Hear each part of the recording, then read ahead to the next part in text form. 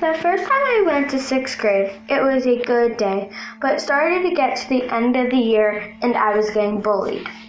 And I went home one day and I started to cry, and I thought to myself, there are other people that go through the same thing, so I wanted to help people. And this is what this podcast is going to be all about. So, the first time that I was in 6th grade, I was getting sucked into the drama. People kept bullying me, telling me to go kill myself, telling me I was fat, that I was ugly, and all this stuff. It was horrible, and I actually started to believe it. But then I thought to myself, why are they saying these things? Are they jealous? Were they getting bullied and they were taking it out on me?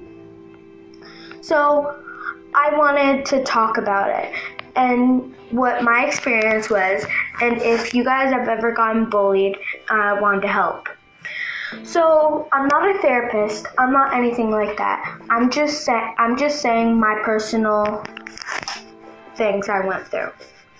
And there's gonna be one time in your life that you will get bullied, and I hope that you turn to this podcast and say, "Wow, she helps me a lot." And this podcast is meant to help you. So this podcast is going to be all about bullying and drama and how to help. So I hope you enjoy it.